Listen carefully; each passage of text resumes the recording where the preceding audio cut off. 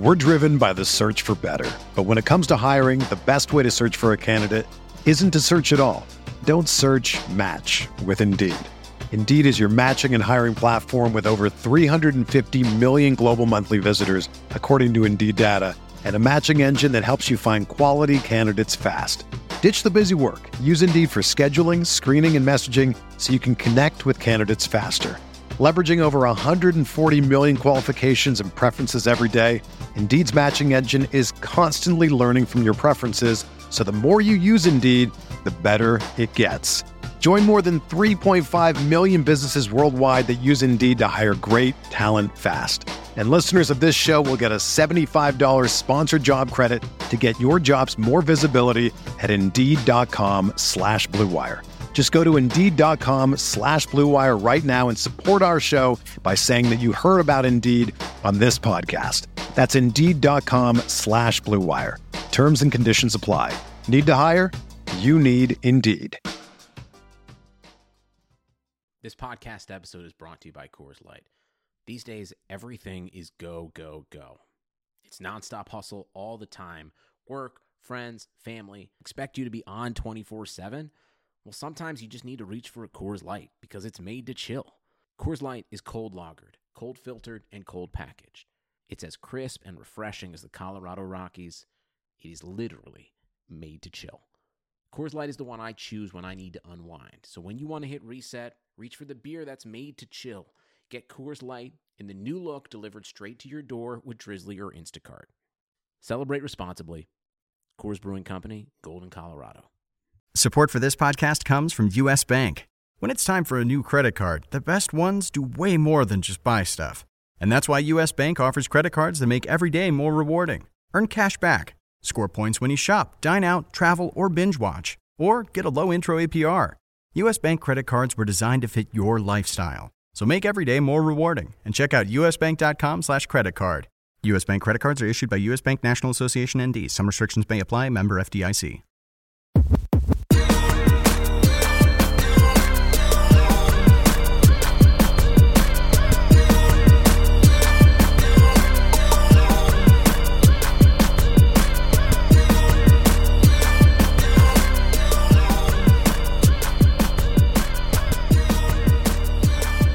Welcome in to the RotoWire NFL podcast, the Thursday edition. It is Thursday, August 6th. I am your host, John McKechnie, joined, as always, by Mario Puig. This podcast brought to you by our friends over at Dynasty Owner. So the calendar has turned to August, and we have more and more news pouring in by the day, which is a very, very welcome little distraction. One of the big headlines that caught my eye this morning, Mario, was out of Vegas, as that is usually the case. Henry Ruggs is in the news, and it looks like Vegas offensive coordinator Greg Olson, Olson, will be aiming to use Henry Ruggs, the first-round receiver, out of the slot, and that seems to fly in the face of whatever role Hunter Renfrow was projected to have. I think Ruggs was more envisioned by most, myself included, to be a guy that sticks to the outside, can play in the slot when necessary, but I certainly didn't see this supercharged 4.28 type of speed guy being deployed as a slot only guy right away. Yeah, it's not how I quite read it, though. I feel like it's more likely to be just kind of a chronology sort of thing, like Olson saying, we're going to begin with Henry Ruggs in the slot, and as he picks that up, we'll move him around outside, because he indicated that they're definitely going to move him around at some point in time, and it's probably a good sign, in my opinion, that they're looking at him in the slot first. Not that it's going to be a final, playing spot for him. It might only be like he plays in the slot, 30-40% of the time. But to me, it just looks like they're running him from there because those are the reps in practice where maybe it's kind of like easiest to get him in a rhythm with Derek Carr on these kind of low depth of target, easy sort of targets, rather than making him mostly work with Carr on these really ambitious, 30-yard bombs. That's the stuff they'll get to eventually, but it's showing, I think, in the meantime, an intention to get him some real actual target reps, get him catching and running with the football in the slot where Carr actually does throw. So just showing like a general intention of using him more as an actual target and less as a decoy, because if they were okay with letting him start out outside, it would show that they're, I think, kind of content to let him just have his speed pull the safeties back. Whereas giving him these reps, it shows, I think, that they're actually trying to get him ready to catch some passes. Yeah, that's absolutely, an interesting read on it. And, when you look at where Carr tends to throw the ball, we've been over this, but I mean, he's someone who, his average target depth last year, 6.6, but among the worst, if not the worst in the league, as far as full-time starters are concerned. So obviously that seems to suggest that he's going to be hitting the slot receiver a fair bit. That shows in Hunter Renfro's impressive numbers as a rookie. Ruggs, obviously a totally different cat than Renfro. So getting that part of his route tree developed even further and getting that immediate rapport with Carr and then building out from there. That seems like a good application of Ruggs, I would say.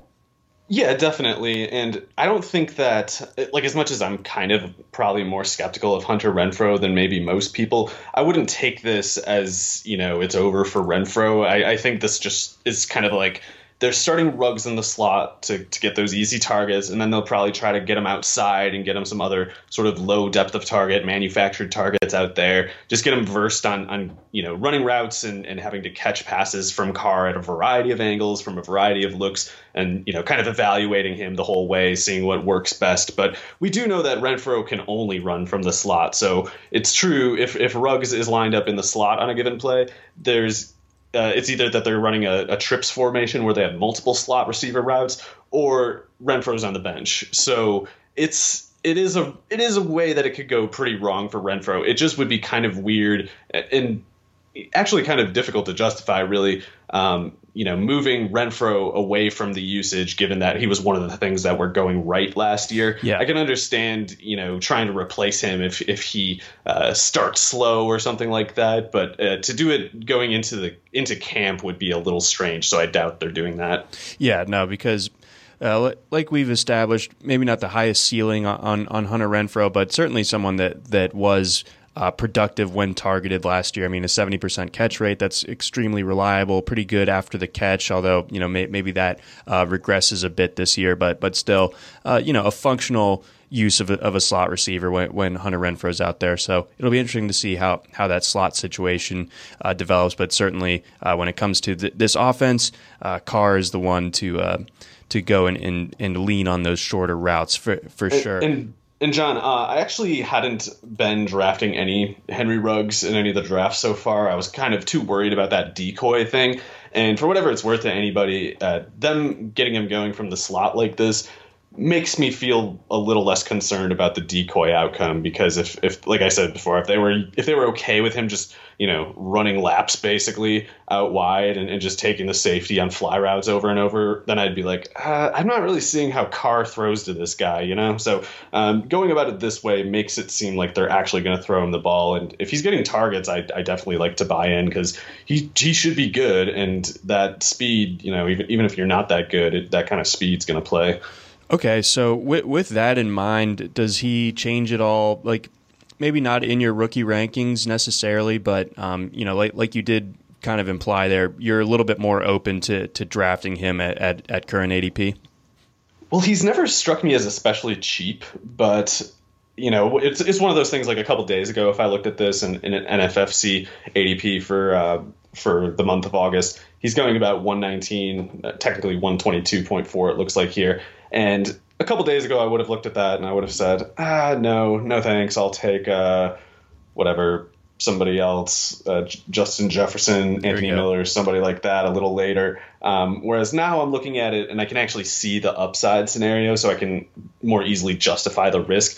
I can see the case for somebody ranking Ruggs about the same as they do Mecole Hardman. Not because he has the same level of upside, of course, because the Raiders' passing game will be nothing like that. But if Ruggs is realistically getting something like, I don't know, just like 15, 20 slot snaps a game, I can see him functioning as basically like the wide receiver or the pass catcher 2 in the offense after Darren Waller. And so if he's second in line, then you can get away with a worse passing game because Meikle's starting at fourth in line basically. Yeah, with very little room for upward mobility outside of injuries to someone in the Chiefs offense. So yeah, Ruggs at least locked into being that 1B option in this Raiders offense. If Ruggs is taking on some of these slot snaps, Tyrell Williams kind of tethered to his spot, does this maybe open the door for Bryan Edwards to become fantasy relevant as early as 2020? It could, but I feel like for Edwards to have his immediate breakout scenario, it really would need to be the disaster outcome for Hunter Renfrow. And it is possible, and if I was running that team, it would have already happened because I am a little bit of a Renfrow hater, but I am more so a truther about Edwards and even Lynn Bowden. I would not be putting him at running back to make room for other guys. I'd be getting Bowden on the field at receiver. But yeah, if Hunter Renfrow is not in the slot, he's basically non-competitive outside. Like it would almost be a by default thing that Edwards would get the outside rep if it were an outside rep that were still up for grabs. So Ruggs needs to displace Renfrow from the slot and on a pretty kind of like permanent, most of the time kind of basis. And I just don't really see that happening, at least not unless they keep going to Renfrow and he starts to fail. If he's like dropping passes and he's not creating plays like he did last year, maybe they shake things up at that point. But as much as I love Edwards, I just don't think they're going to even give him really the chance. If it looks like Ruggs and Edwards are the two best options for them respectively at slot and outside receiver, I still think they're going to kind of just, fudge it and force, Renfrow to have the first dibs and then kind of just leave Ruggs kind of chasing the scraps between the snaps behind Renfrow and behind Tyrell Williams. It's interesting because I feel like Tyrell Williams, despite being like the number one guy on their receiver depth chart, gets like basically no buzz out of Vegas or really in the fantasy community. In a lot of times, and he is on the second year of a 4-year, $44 million deal. And it feels like he doesn't get like any pub whatsoever. And he was productive with the targets he got last year. I think, you've kind of laid out a point before where, maybe he's not that guy that's going to, be reliable for 100 targets, but especially with his game not really meshing super well with Carr or one way or the other. But I mean, what do you make of him? And if there is this like all quiet on the front when it comes to Tyrell Williams, like, do you think he's like a preseason trade candidate? Like it just feels like he doesn't get included in the Raiders conversation whatsoever. I guess I'd be surprised if they moved on from him just because he is good at the things they had any good reason for him to expect him to contribute at. Like if they signed him to that contract expecting him to be a true wide receiver 1,400 yard guy, that'd just kind of be ridiculous. So I had to figure they're okay with paying him what they're paying him to do exactly what he did last year. And he had that plantar fasciitis or something like that. It was throwing him off for a while there. Yep. And sometimes guys just don't play with that. And he tried to play through it. He started pretty fast and then slowed down. So maybe the injury had something to do with that. It might not have, though, because even, I guess I should say, aside from his second year with the Chargers when Keenan Allen had some kind of injury, I can't remember what one it was that year, that was the only year that Tyrell Williams was targeted at like a wide receiver one kind of frequency. So the rest of his career, it's basically been such that he gets open and he makes his yards per target figure really high and he catches a good number of his targets too, but he doesn't create the throwing lane frequently enough for the quarterback to really put more volume on him. The only way he really exceeds that kind of one every whatever that kind of like 85 target per year kind of pace. The only way he really has gone over that is when the quarterback just had to throw him the ball because he was the only guy out there really. So I don't think I'm guessing at this point it's because he just doesn't really get open underneath as well as he does downfield. And especially a guy like Derek Carr is never going to throw downfield as much as he will underneath. So I just think he's kind of capped at like an 85 sort of target pace on 16 games unless they start giving him underneath routes and underneath targets, because Carr will throw to him there. It's just they seem to keep using him downfield as kind of like a post and fade route kind of fly route kind of threat. Right. And if they if they started to use him a little bit more underneath, it's like, man, they already have like 3 or 4 guys, in that area. So it would, work against the offense. I think it would tend to clog things up. He kind of like sets the roof for the other guys to, be sheltered underneath by tangling up the safety on every play. Yeah. So I think that, that role probably continues. And like you said, that's a role that doesn't get fed a whole lot in this Raiders offense. Let's move on over to Tampa Bay. I feel like we absolutely cannot escape them. There is a big, news item coming out of there every single week, with Bruce Arians, saying whatever he's saying, and, the LaShawn McCoy signing, everything like that. But he comes out Wednesday and refers to Ronald Jones as the main guy. So there's been that's been used as a lot of quote fodder. We are not above that. Let's get into it. What does that mean, if anything? Well, I think, both been kind of like, or at least out of the NFL draft back in May, we were saying probably fake Keyshawn Vaughn at this sort of 5th, 6th sort of round ADP. And then his price for some reason fell off lately, and we were like, okay, maybe he's fine now. Whereas like Ronald Jones that whole time had kind of been, I don't know, what was it, like the late 7th, late 8th sort of, and then he started creeping up lately, even before this Bruce Arians quote. So Bruce Arians saying this is probably going to make Ronald Jones's price just kind of go insane from this point. And I won't have any interest in paying for it. I mean, it could turn out fine for a lot of reasons, because the situation could be good in a lot of ways. Like that Tampa Bay defense could really control game script and leave the Buccaneers in position to feed Jones carries in an offense that could theoretically spend a lot of time in scoring position. He could be the beneficiary of that if it's true. So he was a big time high explosiveness sort of producer at USC. So there is still theoretically that little bit of upside that could just kind of switch on. He's only 23. He's actually 3 months younger than Vaughn, as we pointed out a lot of times. So he could, like, the theory is there.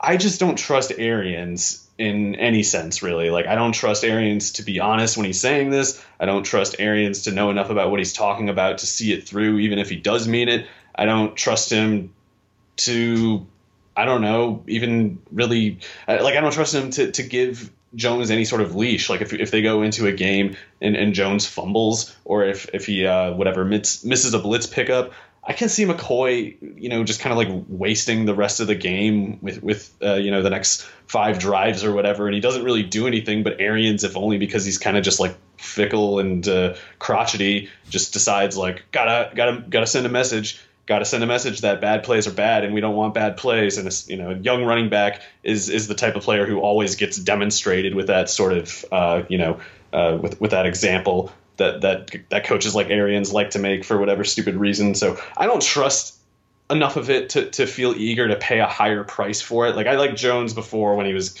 kind of in that easy flex acquisition price, whereas now you got to pay maybe like a high-end running back too, and that's just, I don't know. It could work, but I'd rather test my luck with some other options. Yeah, so it looks like over the last week or so, so that this does account for days that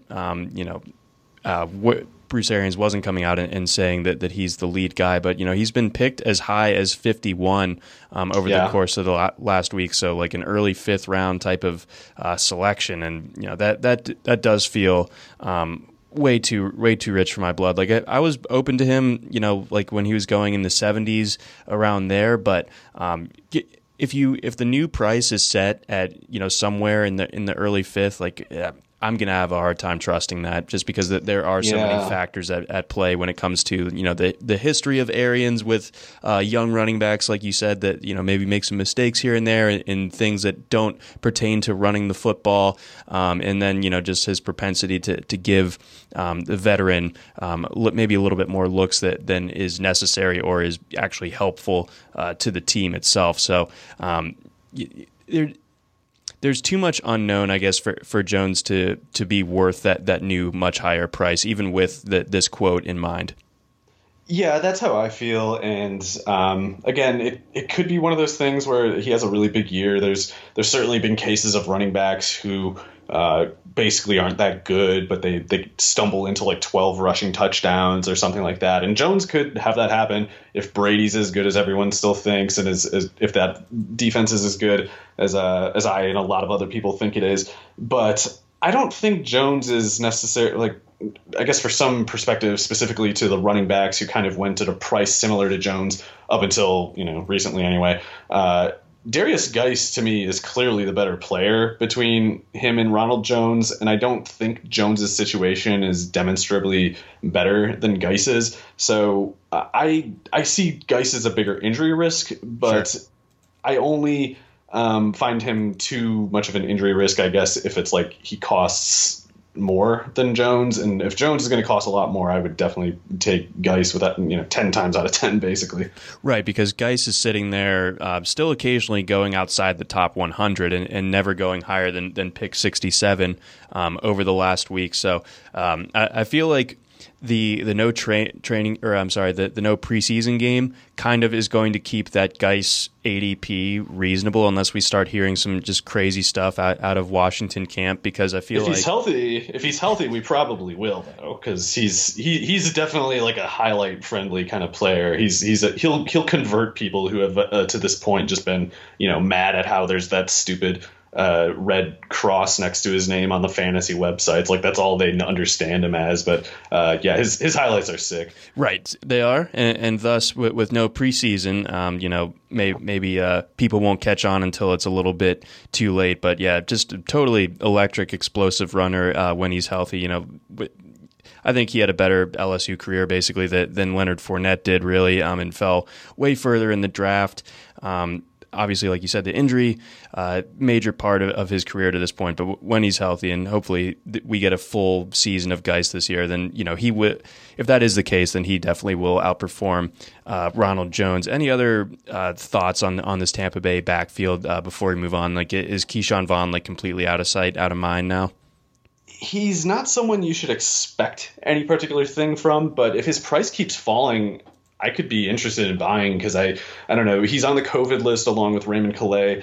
I know that LaShawn McCoy was signed, but McCoy probably isn't very good. And Arians signed him ostensibly to be like the reliable alternative, but he's not reliable. Like, he screwed up that blitz pickup really badly last year for the Chiefs that took back the Hardman touchdown, and he fumbled 3 times. He's not actually reliable, so I'm not convinced he'll be more reliable than Vaughn. So I can see Vaughn still being the passing down guy there. But yeah, I'm getting a little creeped out about everybody's COVID situation, so I'd like to see him get activated from that.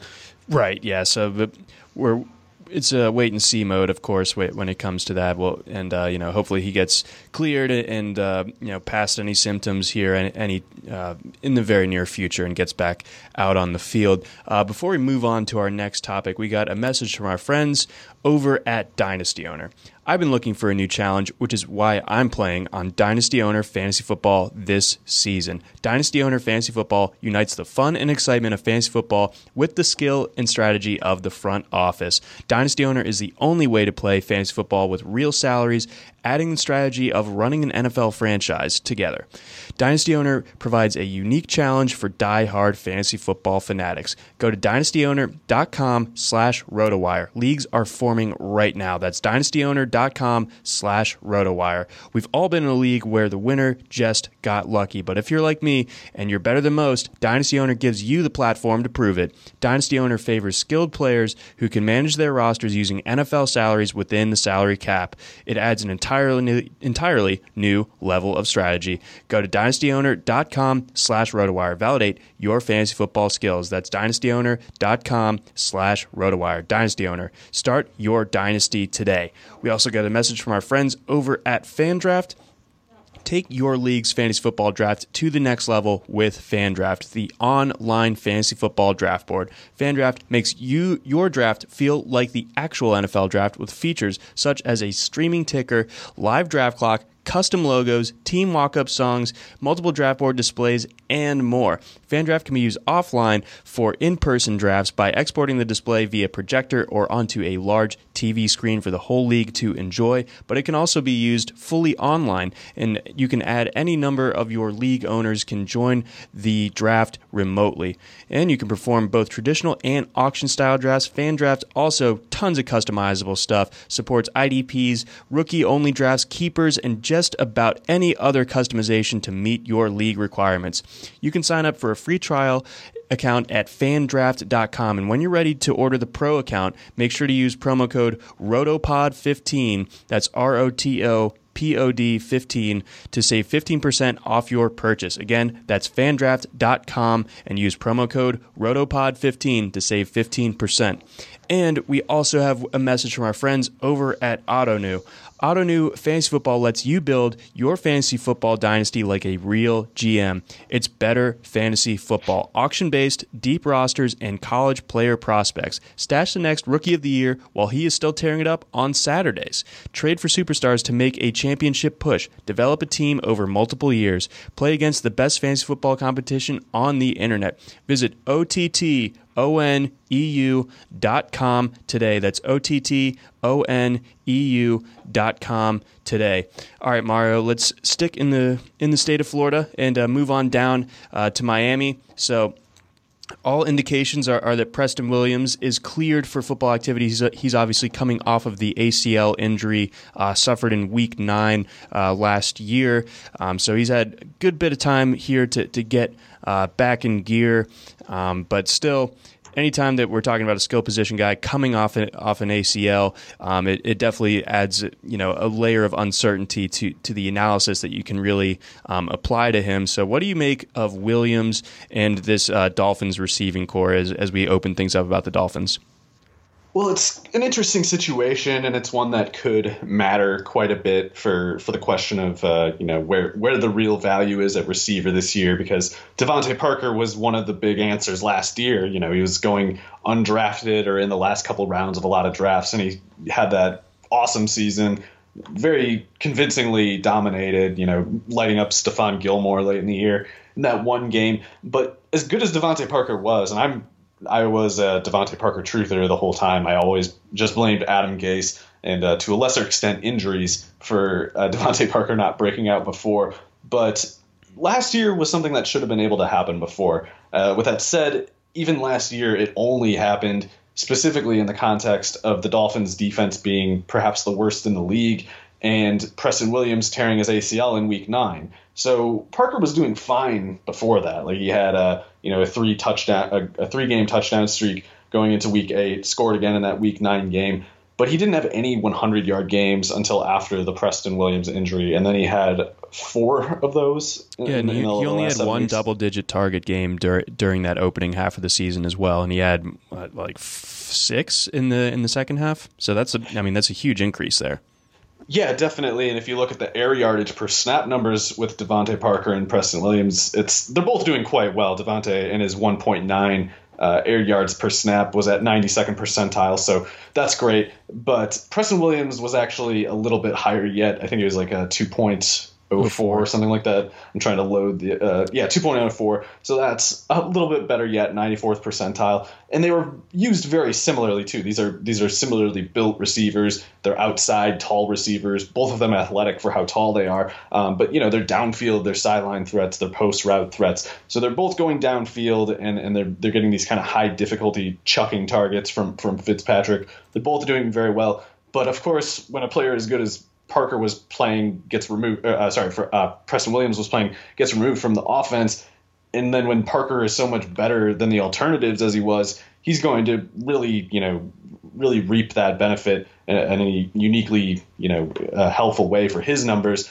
It's just, even if Williams is not quite 100% to start the year, which could be the case, by the way, he's got this ACL tear, of course, but he also had one in high school, so his knees are a slight developing concern, as much as it could just as easily be explained by bad luck to this point. Bad luck that he could could quite easily just get past and hopefully just never have to look back at again after this. But up until now, it's still not great, and it's not easy for a player of any age really to bounce back from a Week 9 ACL tear and just be 100% at Week 1. That's It's like, what was it? Cooper Kupp kind of got away with that, but that's a different kind of athlete too. It's like Preston Williams. He's a big, like long-limbed receiver who really does need to kind of put some force on his knee joint to propel himself the way he does. So he could be a bit rusty, and even if he's rusty, though, it's like, is Preston Williams merely being on the field enough to kind of throw Parker off of that blistering pace that he was on last year?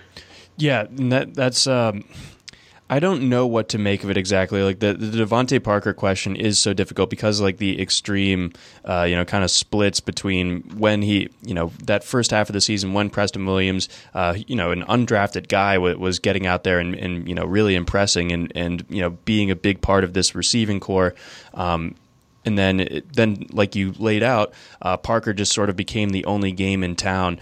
So what does that mean if there's an 85% Preston Williams out there? Hard to say. And then we've also seen the depth of this receiving core get sapped over the course of recent days, and that adds some pressure, and it poses the question of where those slot snaps are going to go, because both Albert Wilson and Allen Hurns, correct me if I'm wrong, have both opted out of the upcoming season. And with that, we have a Dolphins team that now has Parker and Williams on the outside, but a litany of question marks between Isaiah Ford, Jakeem Grant, Gary Jennings, and maybe a couple of these other more long shot guys. What do you make of that next cluster of guys? Is there anyone that is sort of the leader in the clubhouse as far as your analysis goes, as someone that can take over that wide receiver 3 job in Miami? Well, it seems like it's going to be between Isaiah Ford, who I think it was the Dolphins that drafted him. It was in the 7th round way back in 2017. 17. Okay. 2017, yeah. So he's been kind of just a practice squad guy. And going into last year, it was basically his 3rd year of being a practice squad guy. But in those final 4 games, he, I think, was pretty promising because basically Isaiah Ford's problem is he's not a very good athlete. Like, he's probably a below average athlete.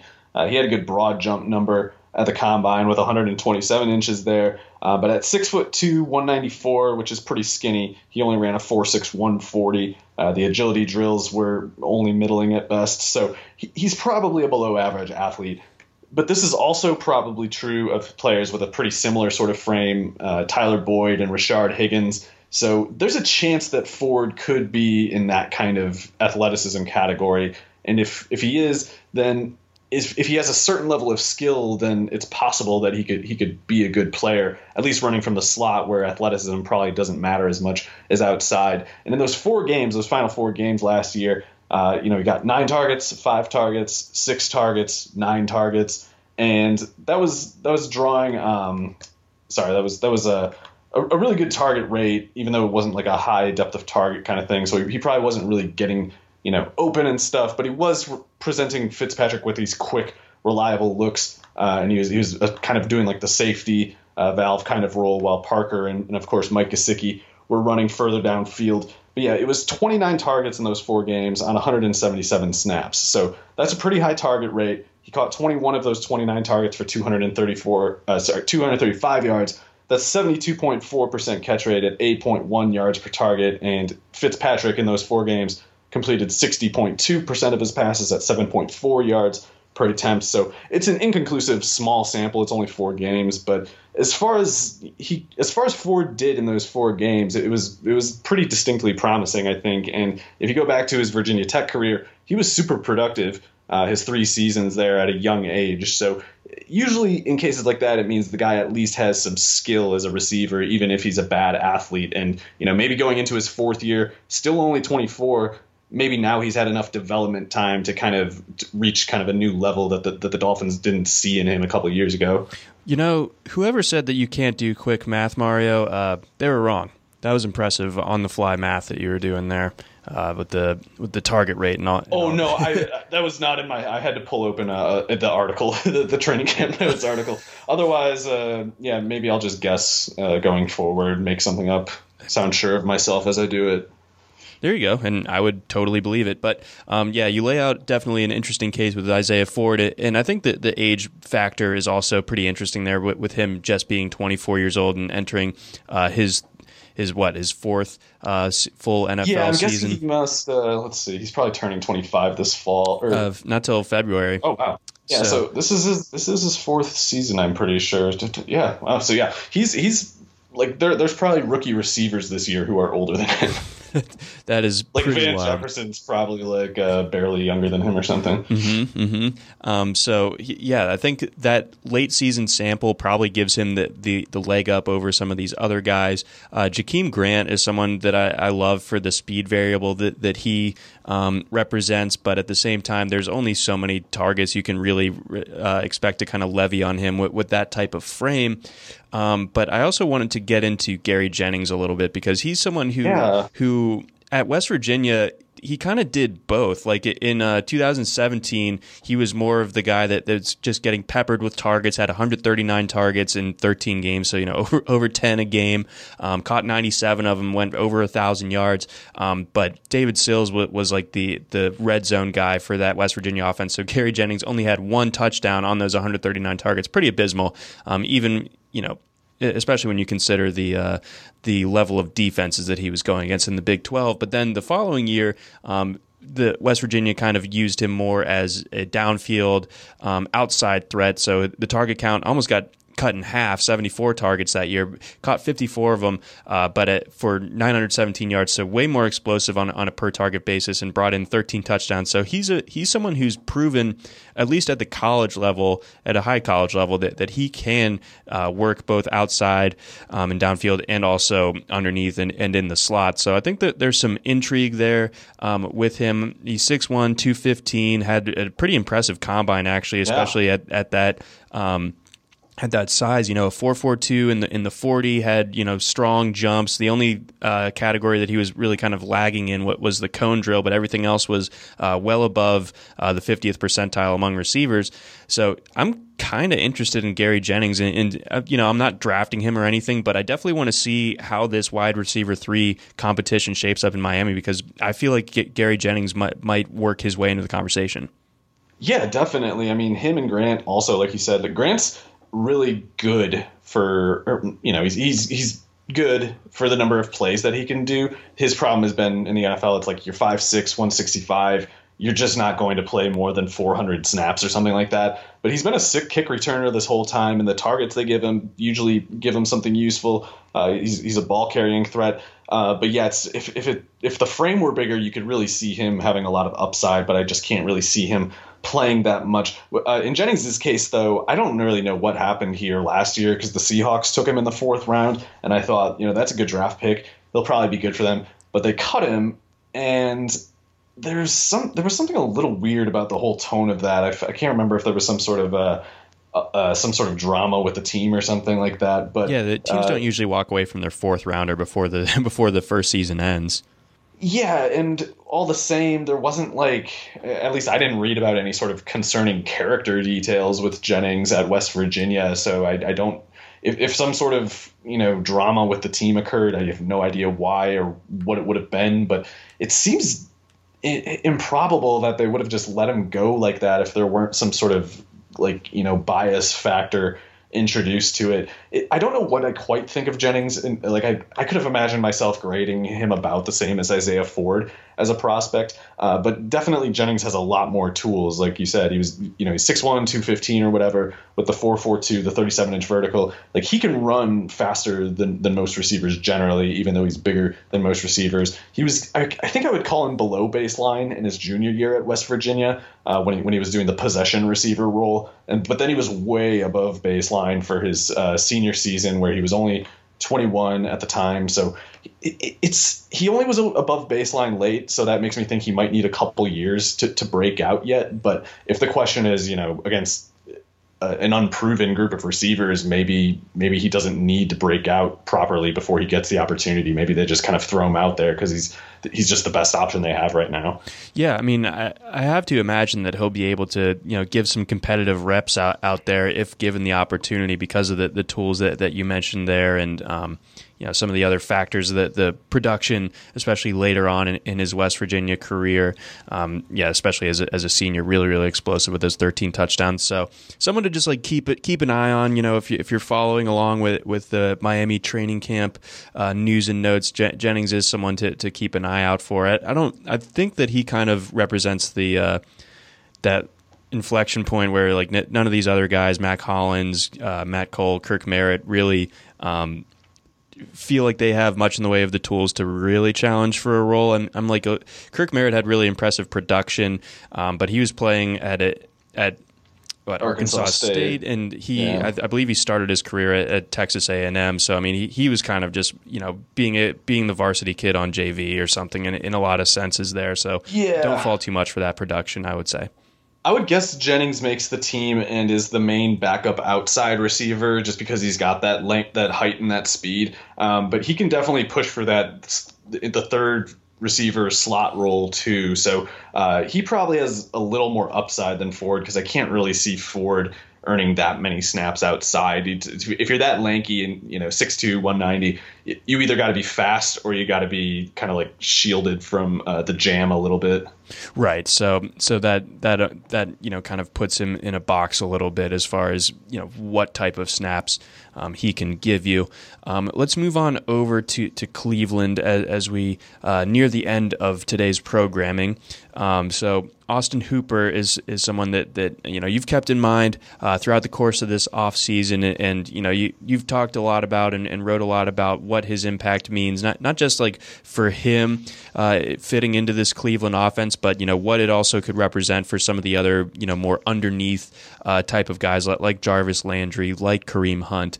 So let's break down Hooper's projected role in this offense and a little bit more into what it could mean for the rest of this Browns offense. Yeah, I haven't exactly acquired many Austin Hooper shares, but I've probably been much higher on Austin Hooper all offseason than most people.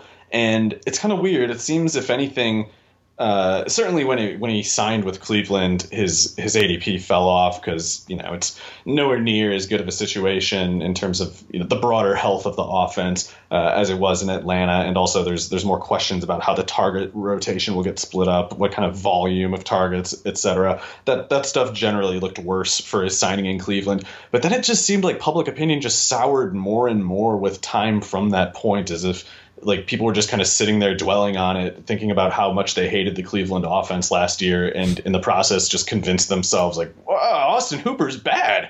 And I thought that was a little weird, because you can think, especially in PPR scoring, you can think that the Cleveland offense is doomed, and you can still imagine Hooper being useful because it's PPR. It's like even bad offenses have a lot of checkdowns. Sometimes the worst offenses have the most checkdowns, and if there are a lot to go around, he would probably be the guy to get them. So beyond that, though, I thought there's a pretty compelling evidence at this point that Hooper is a uniquely good tight end, and he's specifically good in ways that lend itself to a pretty high usage rate, a high target rate per snap, basically, because he's for about 3 years now, he's basically been the tight end version of Michael Thomas, in that, he's not going to run 60 yards for the touchdown. He's probably not going to have many 8 or more touchdown seasons. But when it comes to just completing a pass for a first down, there's basically nobody like him.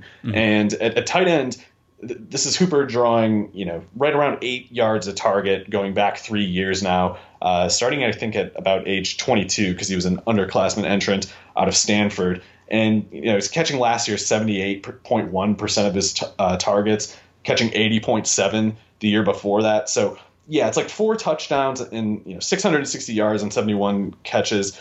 I think a lot of people look at that and they just see Jack Doyle or something, and I understand why they might make that mistake, but it's not like that, because he's drawing these targets and 7.5 yards per target, not many touchdowns. It seems like he's just kind of there in like catching these targets because they're just easy and they're not that meaningful. But when you're catching that high of a rate of those targets and you're doing it 3 years in a row, like clearly this is not a fluke. This guy can get open quickly, and he probably is really good at like boxing out for receptions in tight spaces, because he always runs at that kind of like modest or low depth of target, and they know it's going there, but they can never seem to slow him down anyway. He's got the big mitts. Yeah, and he's still young, so I mean, he'll be 26 in October. He's been picking up steam each of the last 3 years. The Browns paid him.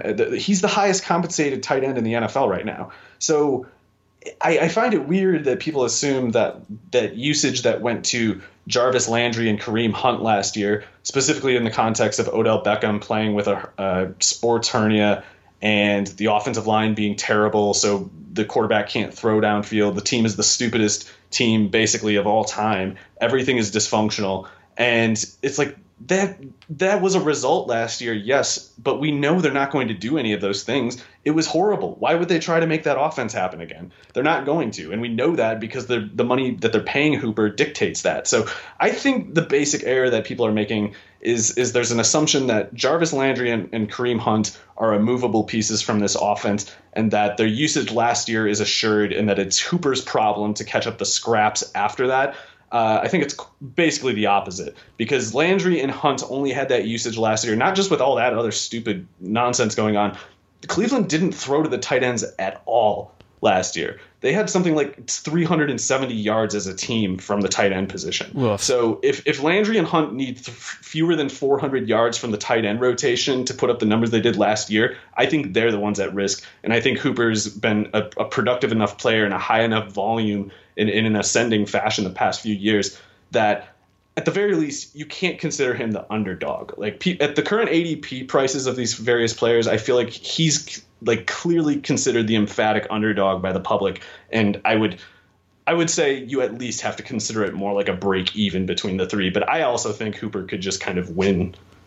Yeah, I think that you laid it out well there, and I think also it's important. I'd like to get your thoughts on this in terms of contextualizing the offensive system change that Cleveland is undergoing. With Kevin Stefanski coming in, the Vikings kind of famously using their tight ends a fair bit. 2 years ago, Kyle Rudolph saw almost 14% of the target share for the Vikings. Maybe Hooper can gather up a similar amount. 14% is around where his market share in Atlanta was. So if he can draw about that same number in Cleveland, then he will outproduce his ADP pretty considerably, I would imagine. And he goes in this kind of interesting cluster of tight ends, and with everything that you just laid out there, the idea of taking a Dallas Goedert well ahead of Austin Hooper just doesn't really seem to add up to me. Yeah, I mean, I can kind of see the theory in a tournament of maybe going with Goedert in best ball, just because you're thinking, well, if Zach Ertz gets hurt, maybe Goedert becomes like the tight end 3 now. Sure. And I guess I can see that. And yeah, I would admit in Hooper's case, I can't see that level of upside. But if you're picking them to start for you in week 1, I feel like if it's PPR, then Hooper basically should be going kind of around, I don't know, is it too much to ask for Hooper to go around where Hayden Hurst does? It's like, how do we have like a round between these two? I know Hurst has the better situation, but he also will draw targets at a lower rate than Hooper. And we know that because he always has, because he has certain traits that lend themselves to a target rate less than Hooper's do. So it's weird to me that people just think like, oh man, now finally we have a real tight end in Atlanta, and Hayden Hurst can get this circus ended in some decent play at a quality position for the first time.